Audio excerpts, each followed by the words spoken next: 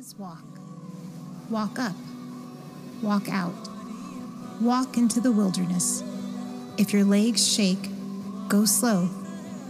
If you wonder how you will get there, just look for a next step. If you don't even know where there is that you're getting to, take one rock and place it on another. And remember,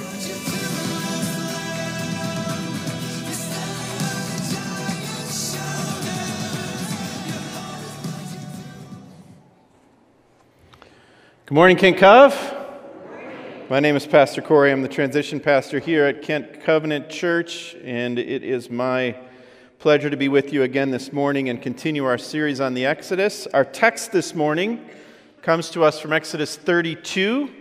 We're going to be reading verses 1 through 10 and then skipping a chunk and picking up again in verse 30.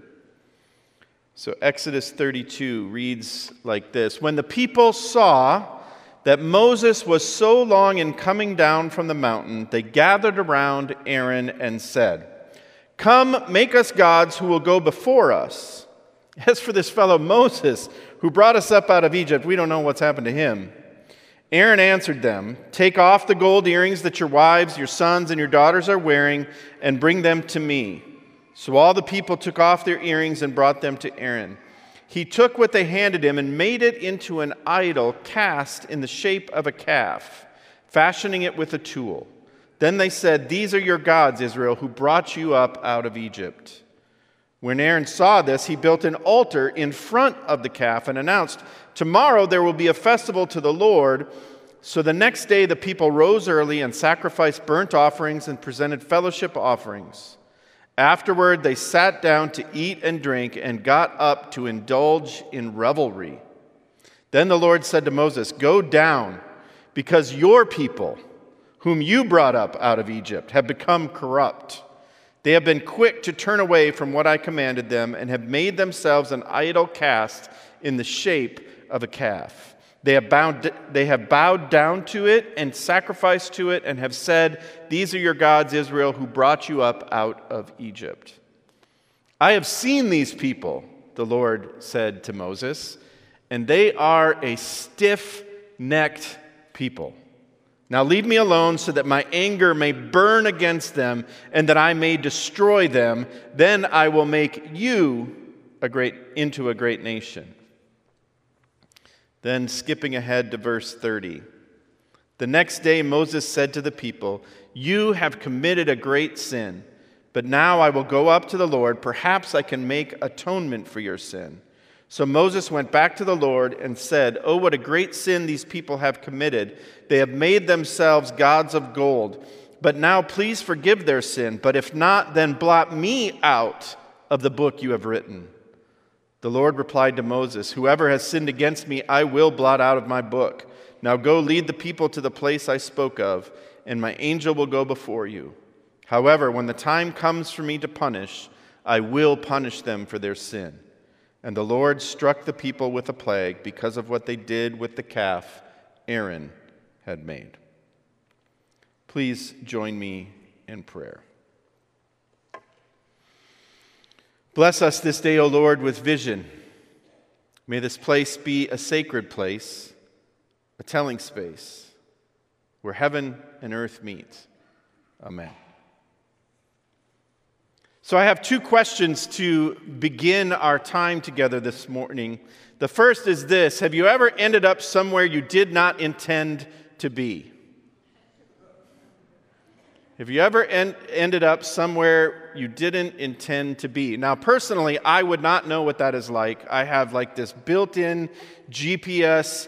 I know where I'm at. I don't. I end up where I don't intend to go all the time.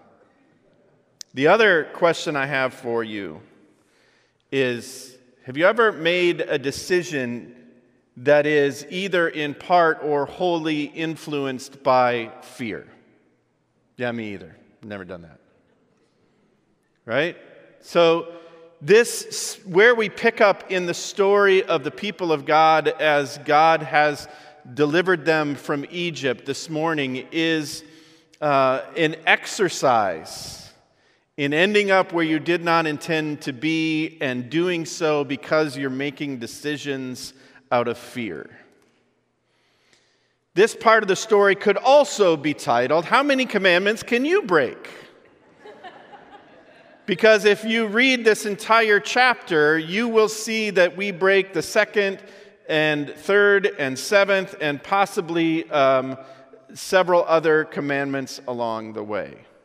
Now, I want to be clear because I always feel like it's important for us who have this task of preaching the Word of God to acknowledge when texts are difficult and problematic. And this is a difficult and problematic text. We don't have time to read the whole chapter, but if you follow this chapter, what happens in this story is problematic on a number of levels. We're going to talk about a couple of them this morning, but we're not going to talk about what it means that when Moses comes down from the mountain, he throws down the stone tablets, and then he rallies the Levites, and they essentially go up and down the camp slaughtering people. Thou shalt not kill, right? I mean, so we have to acknowledge those places in the text where we have to struggle to understand exactly what is happening. But where I want to spend our time this morning is on the beginning of this story and then the end of this part of the story. So what we have here is the Israelites have been delivered. They're in the wilderness. Moses is up on the mountain communing with God. He has been away for a while. We don't know exactly how long, but it is long enough for the Israelites to become afraid. And this is what I missed the first several times reading through this text. Because the way generally I have understood this text and read this text all through my life has been, how could these people, these stiff-necked people, be so stupid to forget who God was? Moses has barely been gone, right? And all of a sudden they're, telling Aaron to make gods for them out of their jewelry. How stupid can we be? How stupid are they? But here's the thing I missed. One, the text does not tell us specifically how long Moses had been up on that mountain. Two, it's easy to forget that this is a people who have just been released from bondage. They have experienced 400 years of trauma. They have experienced 400 years of oppression. They have experienced precisely somewhere between 1 and 6 months of freedom. Right? And so when Moses goes up on the mountain and basically disappears, they become afraid. They become afraid. And what do we do when we are afraid? We make stupid decisions. So the people have, in this time of waiting, inadequate memory, right? They remember that they've been delivered, but all they can see is what's happening right now. The immediate pushes out the past and clouds the future. All they are experiencing is the fear. What they know at this moment is simply that Moses is gone, and so we better figure out what we're going to do next. And I love that line. As for this fellow Moses, we don't know what happened to him. Right? I mean, who was this guy anyways? But that's what we do, isn't it? I mean, if you think about it, when we have leaders and they disappoint us or we lose sight of them for a while, we very quickly start to point out their faults and the fact that they're not there right now. As for this guy, I don't know, man, but we better do something. And so they gather around Aaron and they ask for gods. Verse 4 tells us that the idol was a calf, and in actuality, it was a young bull which is a symbol of virile power. Which made me wonder, when will we learn this lesson? I mean, this is a long time ago. And yet we still, as people, will be absolutely gaga over some symbol of virile power. Right? And that's what they wanted. And so they form this idol of a young bull, wanting symbolism of virility and power over substance. Right? Then the text tells us, then they said, "These are your gods." Does anybody remember the second commandment? It wasn't that long ago. These are your gods who brought you up out of Egypt. So in this little introduction of what's happening in this part of the story, we see Israel choose out of fear to attribute the action, the redemptive action of God, of God's liberation, to a human. That it was simply Moses who led us up out of Egypt. And then it was this bull, this young calf, the gods that brought them up out of Egypt. Then it moves on in verse 6, and there's language in verse 6 that suggests that the party got wild. And there was confusion about what was happening here. So Aaron builds an altar in front of the calf. We'll come back to that in a minute. And then in verse 6 it says, "So the next day the people rose early and sacrificed burnt offerings and presented fellowship offerings. And afterward they sat down to eat and drink and got up to indulge in revelry." The undertones of this are of fertility cults. We don't have to go into detail. Use your imagination, but not too much. Right? It's not good. The people have, out of their fear, fashioned this idol, and then it's almost as if Aaron realizes, oh yeah, but we also still worship Yahweh, so he builds an altar in front of it. And so now all of a sudden you have these two things joined together. This, friends, is what happens when the people of God forget who God is and what he has done, and live out of fear instead of faith. The big theological word for this is syncretism. And so what has happened is that the people of Israel have blended now faiths together.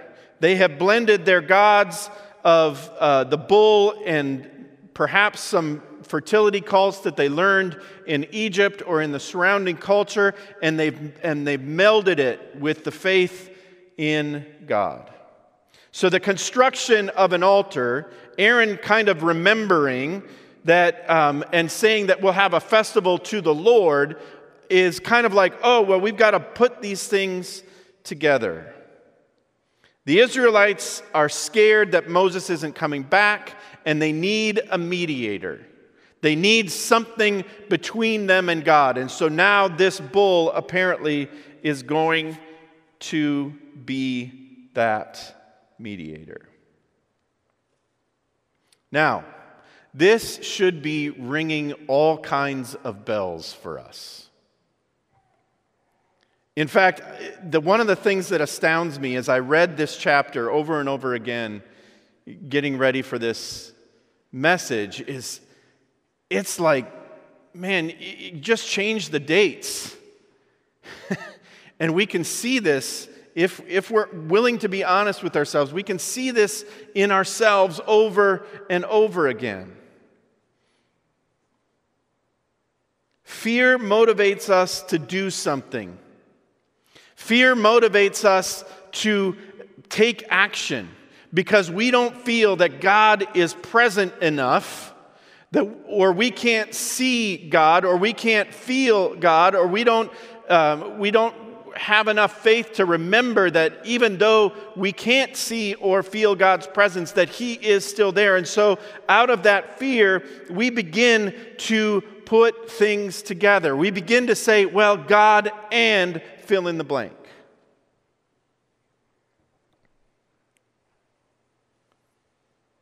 Syncretism is deadly precisely because it blurs the lines between faith in God and faith in gods. Syncretism is deadly because it blurs those lines. Right? We think, well, we put these things together and we forget, just like the Israelites did, that God has called us to be different. Right? One commentator said about the Israelites in this incident that the last thing they want is to be different by their new relationship to God, yet this is God's aim. God has set them aside to be a blessing to all the nations, to be different, but their fear has clouded their vision, and so now they are adding things to that faith out of fear. And so God's response is to disown His people. Right? Verse 7. I love the way the language here. It is so distinctly anyone who's ever been a parent, right? You'll recognize this language. Then the Lord said to Moses, "Go down because your people, whom you brought up out of Egypt, have become corrupt. Go deal with your son. Go deal with your daughter." Right? Or that phone call. Do you know what your child did? Right? This is so classic. Go get your child. Do something with them. I'm out. This is a stiff-necked people, is how they are described. And believe me, I think if we are honest with ourselves, we recognize that description. What does that phrase mean, stiff-necked? Well, it's a common one in the Scriptures. And it's one of those that doesn't need a ton of explanation because we all recognize it in some form or another. But essentially, it's a farming metaphor of an ox or a horse that will not respond to the rope when tugged. Right? Stiff-necked. Will not listen. Will not go where they're being led. Then God says to Moses, "Now leave me alone so that my anger may burn against them and that I may destroy them." God has had it. He is done.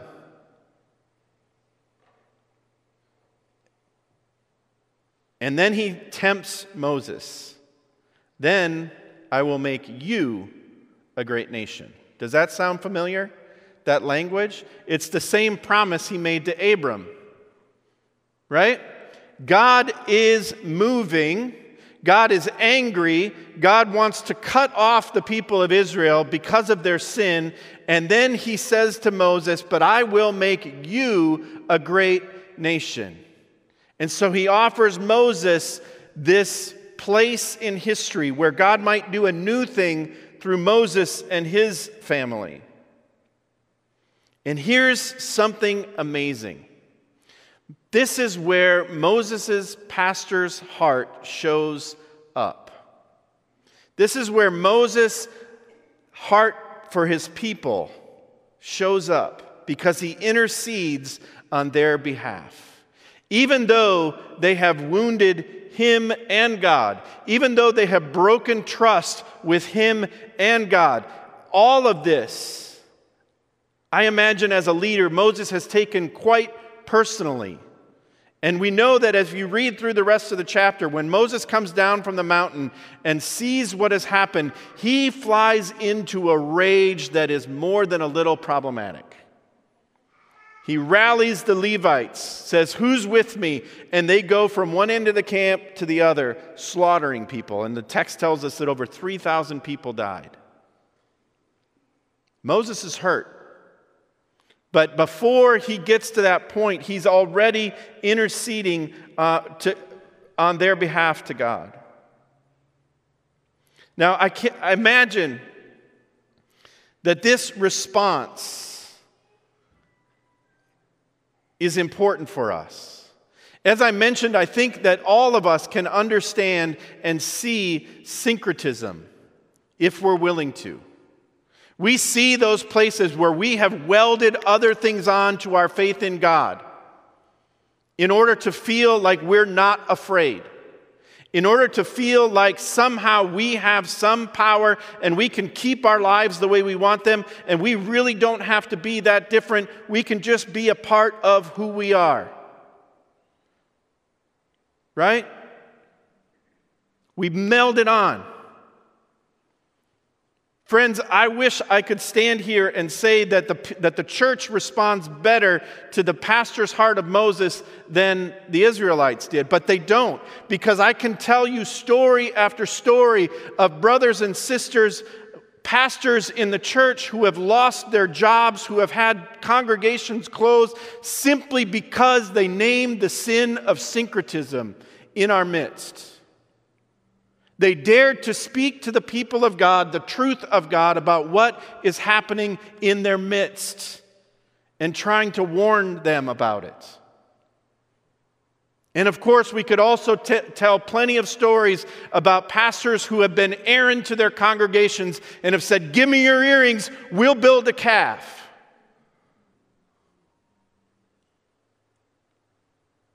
But it's syncretism nonetheless.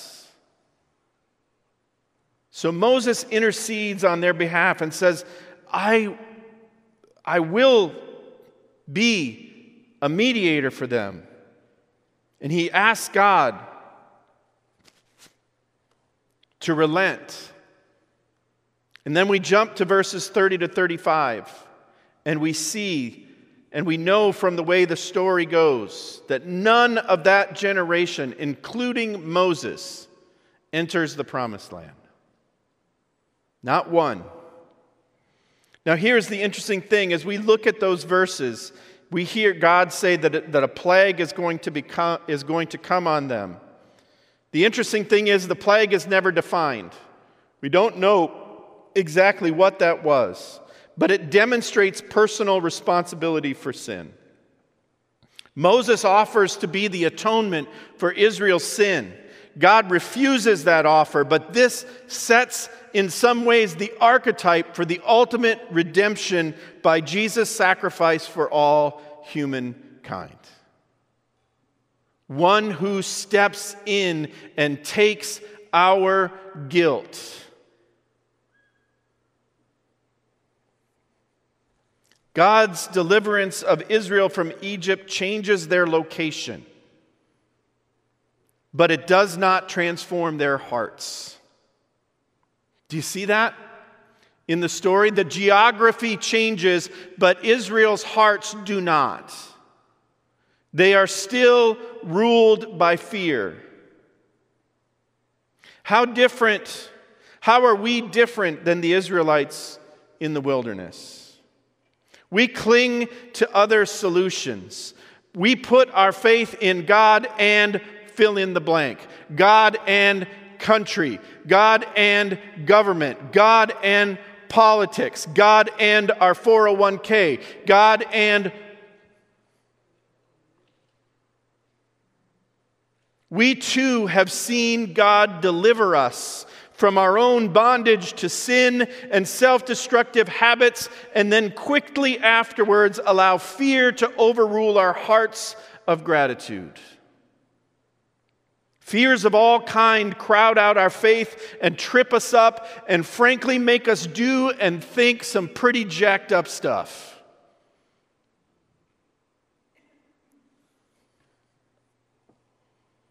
Things not at all unlike golden calves and mixed up worship of God and the gods of our culture.